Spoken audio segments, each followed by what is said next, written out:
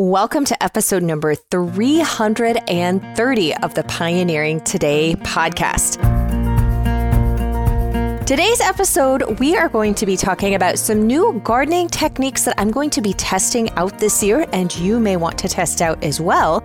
And the varieties that I am growing this year. I did some tests last year of doing some different varieties, and some of them are definite keepers, and there are others that I am not going to be growing again. They just didn't perform well. So I thought I would give you an update on that as well, in case you are looking for some of these crops to grow and want to know what varieties have performed the best for me and are my tried and true standards, as well as some new things that we're trying out in the garden.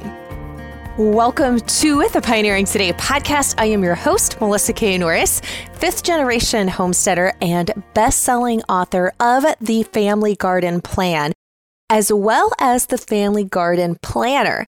I'm the founder of the Pioneering Today Academy, as well as the website, melissaknorris.com. Big shocker there, I'm sure. And I help thousands of people every single month to live a homegrown and handmade life using simple, modern homesteading. And I can't wait to help you as well. Today's sponsor of the podcast is my book, The Family Garden Plan, as well as the Family Garden Planner that I just mentioned a few seconds ago. The Family Garden Plan is literally that. It is a plan to help you grow a year's worth of sustainable and healthy food. So it walks you through everything from planning on where to put your garden, assessing your grounds for micro zones and microclimates, from seed starting to in-ground to creating beds to creating gardens to actually planting, harvesting using natural organic methods, companion planting, crop rotation, everything from planning to harvest, with worksheets and charts so that you know how much to plant per person for your family based upon what you eat in your climate to grow a year's worth of food. It also includes fruits, berries, and perennial growing with creating your own orchard. Then the Family Garden Planner is just that. It is actually a gardening month and daily planner that you write in and fill in everything for the entire year of growing a garden. So record keeping, seed starting, all of that. It also does include charts based upon your growing climate and zones as to when you would be seed starting or doing different things in the garden. So you can actually then take that info, plug it into the planner aspect of it as you plan out your months and weeks and days. So you can get those at melissaknorris.com. You'll just want to click on the little button that says shop. It has a drop-down arrow. It's on that main menu at the top of the website, and click on books and you will see those listed there. So to start this episode off, some of the things that I am going to be testing out and trying differently in the garden this year. That has to do with growing onions and seed starting. This past year, like many of you, we had extreme weather, or weather that was not quite normal for our area. That included in June of 2021, we had record-breaking heat of 120 degrees Fahrenheit. Yes, 120 degrees Fahrenheit here on our homestead. We had a stretch of multiple days that we were triple digits, but we topped out at 120 degrees Fahrenheit in June. Usually the hottest we ever get, maybe 104, maybe 105 degrees. And that is very rare, certainly not every summer, and usually maybe for one day, two at most. But this triple digit heat wave that we had roll through lasted much longer and was much, much, much hotter than ever before. And I say that because it was in June, which is so relatively early in summer. And I really think that it did have an effect on some of my crops. I had a horrible onion harvest last year. My garlic did fine. Many of even my cooler weather crops that were still in the ground, like beets and lettuce and all of that, they survived the heat without incredible bolting. But my onions were just pitiful. They never really got large. I didn't have hardly any bulb formation. Those that did were very, very small. And normally I have never had problems with onions. Normally we grow enough onions that last us through an entire year. So I'll grow about 75 onions without issue. But this past year, I don't know if it was that weather window. I'm not sure. I had gotten my starts from a company that I have always gotten my onion sets from when I don't start them from seed myself. But what's interesting is I talked to other gardeners in our area, and they noticed the same as I did, that the sets that they got and didn't start from seed did not perform for them and had similar results to mine. So I'm going to be doing a test this year with my onions. One is normally you start onion seeds. So this is the little tiny little seeds. Indoors, they have one of the longest periods of starting them before your first average frost date of any of your seed starting plants, even longer than tomatoes and peppers. Typically, you're going to be starting your onion starts about 10 weeks before your last average frost date, sometimes even 12 weeks before. So this year, I am doing a test where I am going to be starting some of my own seeds indoors like normal with a grow light and all that fun stuff. We'll have in the show notes a link to seed starting lights and everything like that. If you're newer to seed starting, especially seed starting indoors, what you're going to need. But I'm also going to do, basically it's a 3-part test. I am going to plant direct sow my onion seeds in April as soon as my ground is workable. Now, for reference, my last average frost date is usually the end of April, the very, very tail end of April, which means I'm normally not planting out any warm weather crops till the mid to end of May. So about April 1st, provided we're not covered under snow, which usually we're not by April, we can get some snow in March, but it's usually long gone by April. I am going to try direct sowing as early as possible some of the onion seeds just outdoors. And then I'm also going to order one set of onion sets. So they come and they look like dried little tiny green onions. They're like little tiny little onion bulbs. Those are onion sets. If you're not familiar, the difference between onion sets and onion seeds from the company that I normally always do. So I will have 3 different ways that I am starting my onion seeds. And I'm going to see which ones perform the best.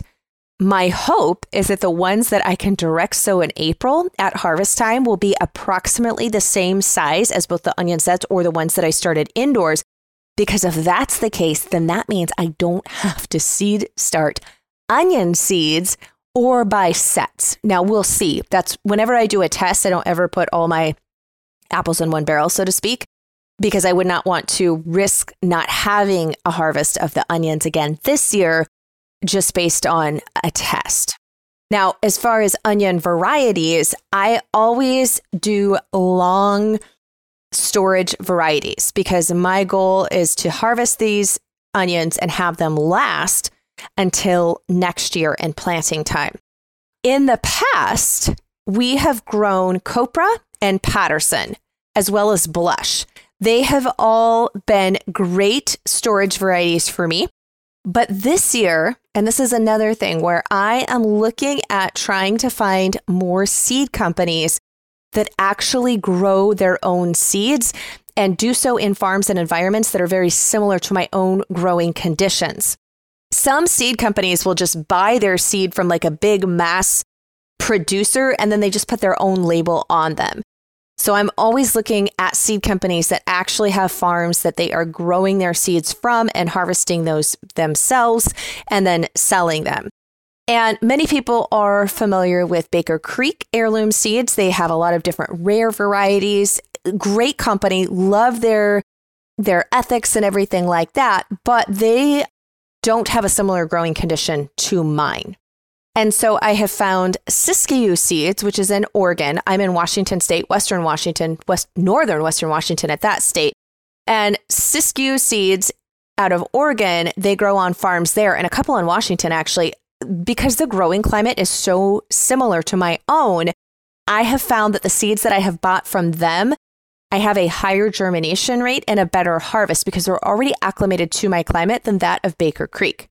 Then this year, I'm excited, I found another even smaller, more local to me as in one county over, and it's called Resilient Seeds. She has a very small seed offering, But I'm excited because I'm going to be trying a Newberg yellow storage onion, new variety to me and new seed company.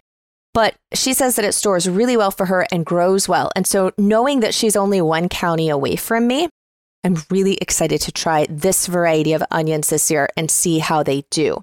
Another new item that I am trying is soup peas. This is from the same seed company, Resilient Seeds, and it's a soup pea St. Hubert's bush.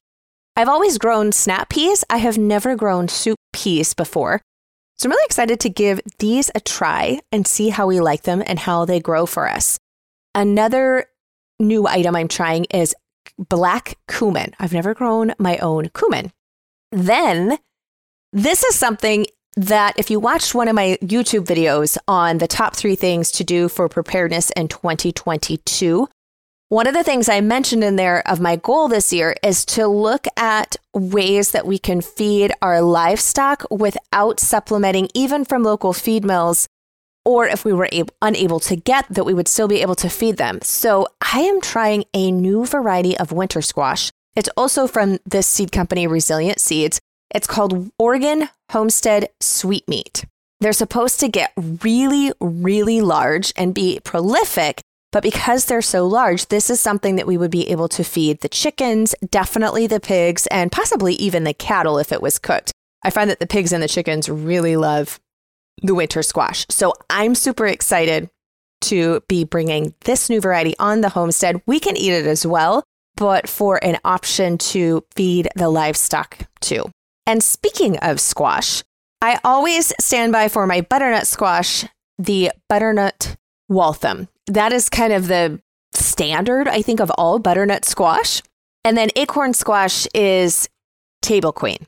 But this past year, we have fallen in love with delicata. So winter squash delicata from Siskiyou Seeds, I got the Zeppelin, which we really, really enjoyed. And I also did a honey boat, which was from the Seed Savers Exchange. We really enjoyed both of these, so I'm definitely doing them again, and we will never be in the garden without some delicata squash. It's actually even surpassed our love of butternut. Shh, don't tell the butternut. I love growing beets. Beets are one of my favorite. I love beets, just roasted beets with some goat cheese. Oh, talk about heaven. But I also like to have beets in salad, and believe it or not, beets in a chocolate cake are delicious. You don't taste them, I promise, but they add texture and moisture, and we love to add beets to chocolate cake. In fact, I have a great chocolate beet cake recipe on the website. In the past, I've done Crosby's Egyptian and Early Wonder, which I still like both of those. They are fine, but in finding a seed company that had more similar growing conditions to mine, Pronto, I'm really enjoying. And my new favorite is Touchstone Gold. I'm falling in love with the golden beets. Their flavor, it seems to be, it's a little bit more, it's not quite as earthy.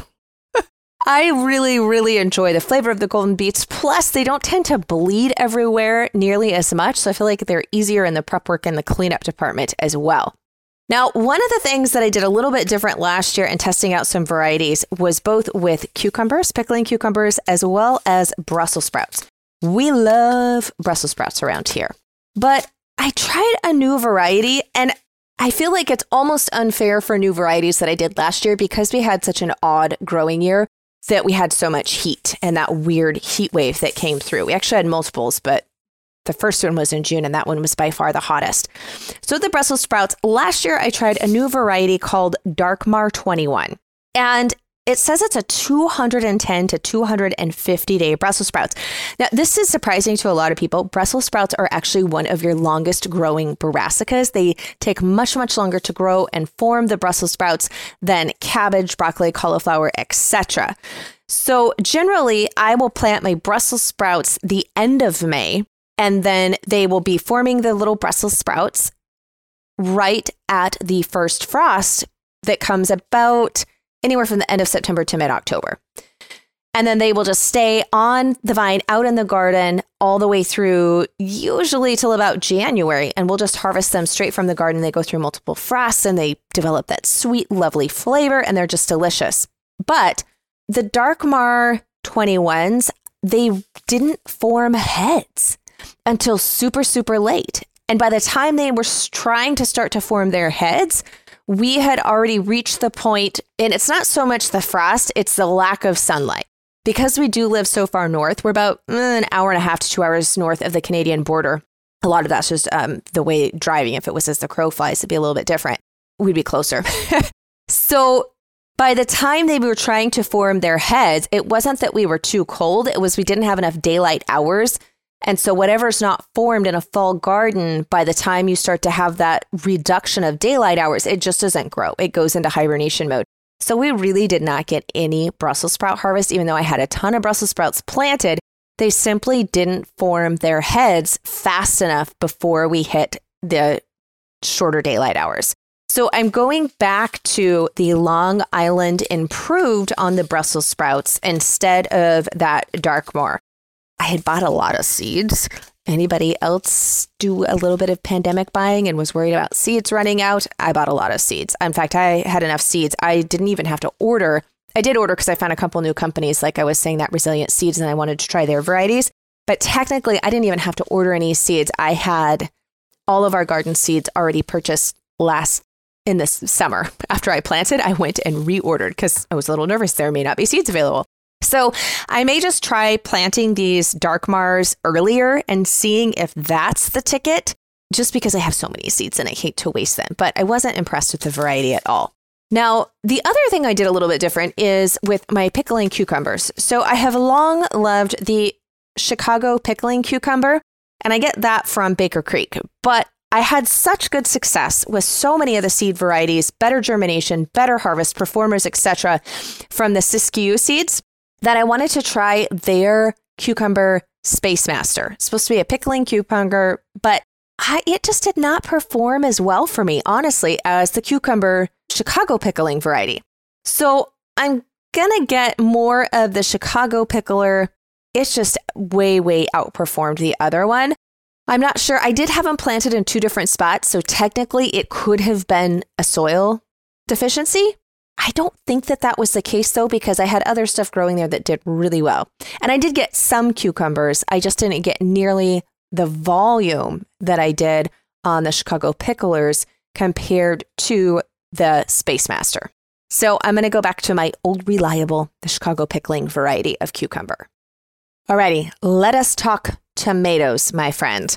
You know my love. Well, I should say, if you have been listening to the podcast for any period of time, you know that I adore a San Marzano Lungo number 2 to be specific, which is a paste heirloom tomato variety.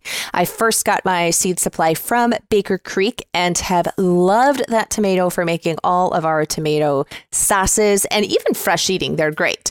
However, I did try a new tomato paste variety this past year, and I'm tied for favorites now. Yeah, I know. I said it. I feel so bad, San Marzano Lungo. I still love you. But I had to make room for an Amish paste. So I grew the Amish paste with the San Marzano Lungo and very, very impressed with the Amish paste. It was just as prolific. So I got the same great amount of harvest. I split it up and I did 10 plants of the San Marzano Lungo and I did 10 of the Amish paste. And then I always do a Galena's cherry, which is a yellow cherry tomato. We love to have cherry tomatoes, and I like to have the yellow in there. It's fun.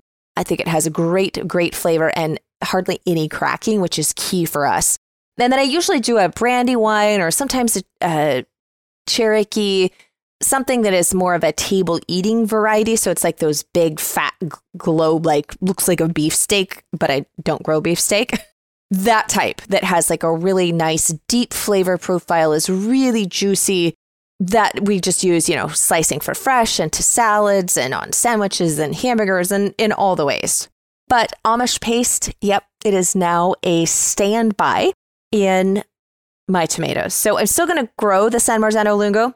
I don't have a ton of problem with blossom end rot, but I will say that San Marzano Lungo does tend to get blossom end rot a little bit more. I noticed I probably only had maybe, I don't know.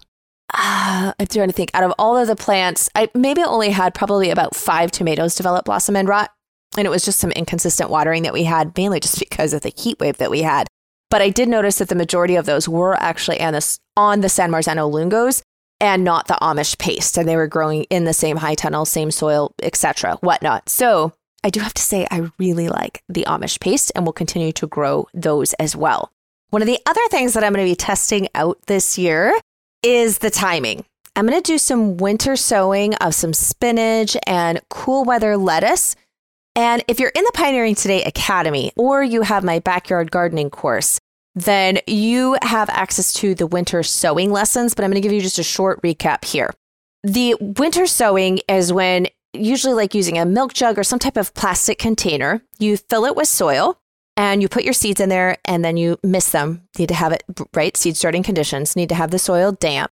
And then you seal it up and you just have a couple of holes poked at the top so that any rainfall that you get down and so that it can breathe a little bit comes, and you just set them outside. And then when conditions are right, they will begin to germinate and sprout and grow inside the container. And then you don't have to do any hardening off because they're already acclimated to the outdoor temperatures. And then you can just plant them in the regular soil. Now, I have tested this myself and I have much more step-by-step detailed instructions inside the backyard gardening course, as well as the Pioneering Today Academy, which we will be opening up for new members in March, is when the Pioneering Today Academy will be opening up again. So mark your calendars for that. We'll have more information coming soon. But I am going to be trying winter sowing more again this year, but I'm actually going to be doing it inside the high tunnel.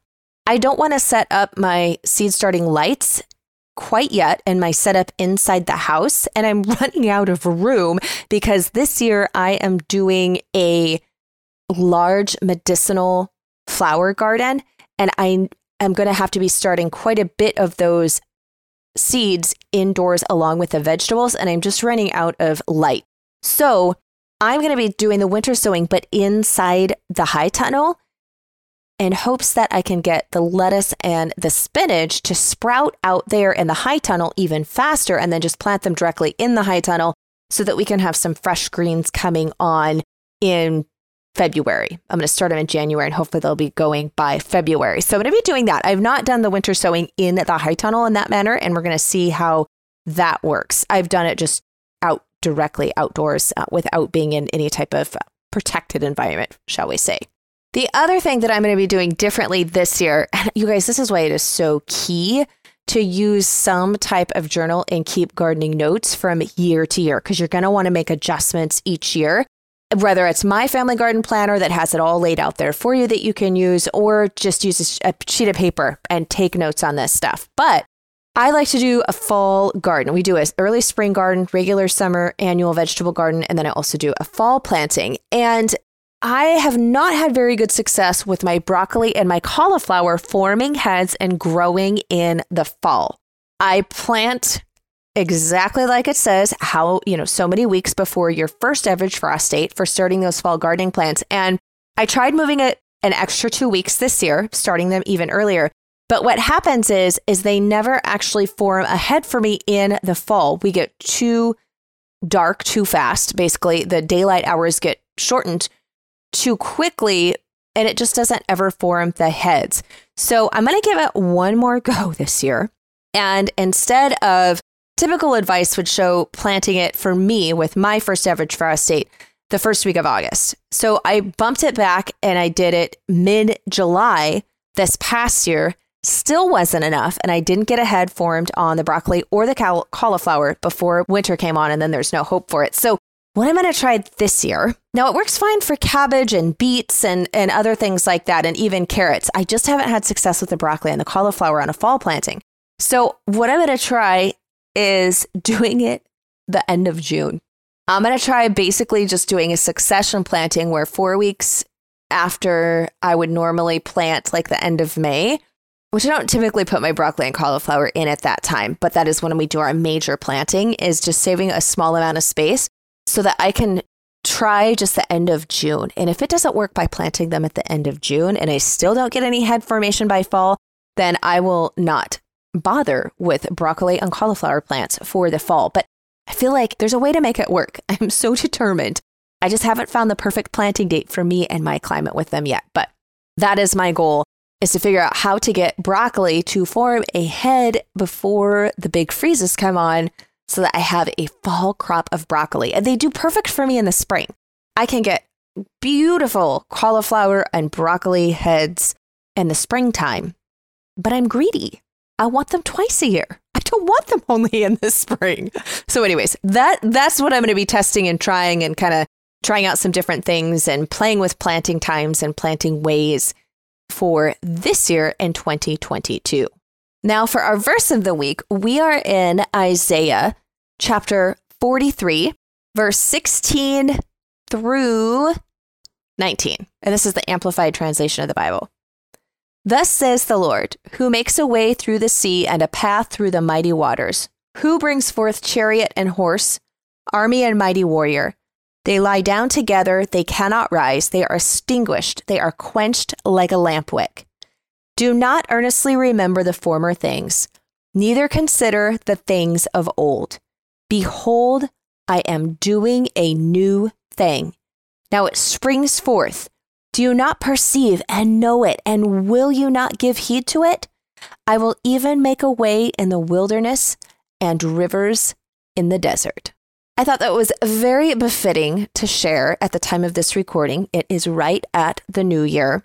And I find the new year for many of us is often a time of reflection, looking at the past year, like I just did with the garden, things that I'm going to be doing differently.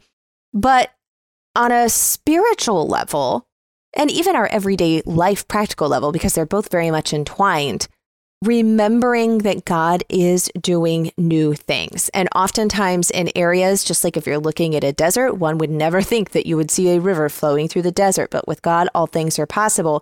And so to remember that in areas of my life where I might feel like it is a desert, or I am remembering past failures or times that things didn't work, that does not mean that it won't work now, or that new things aren't coming. And also to take my focus, and instead of looking at the things that did fail in the past or didn't go right or didn't do well, instead to look towards the future and have faith that things will be different this time, and that God is at work and is going before us and creating new ways and new pathways where there haven't been before.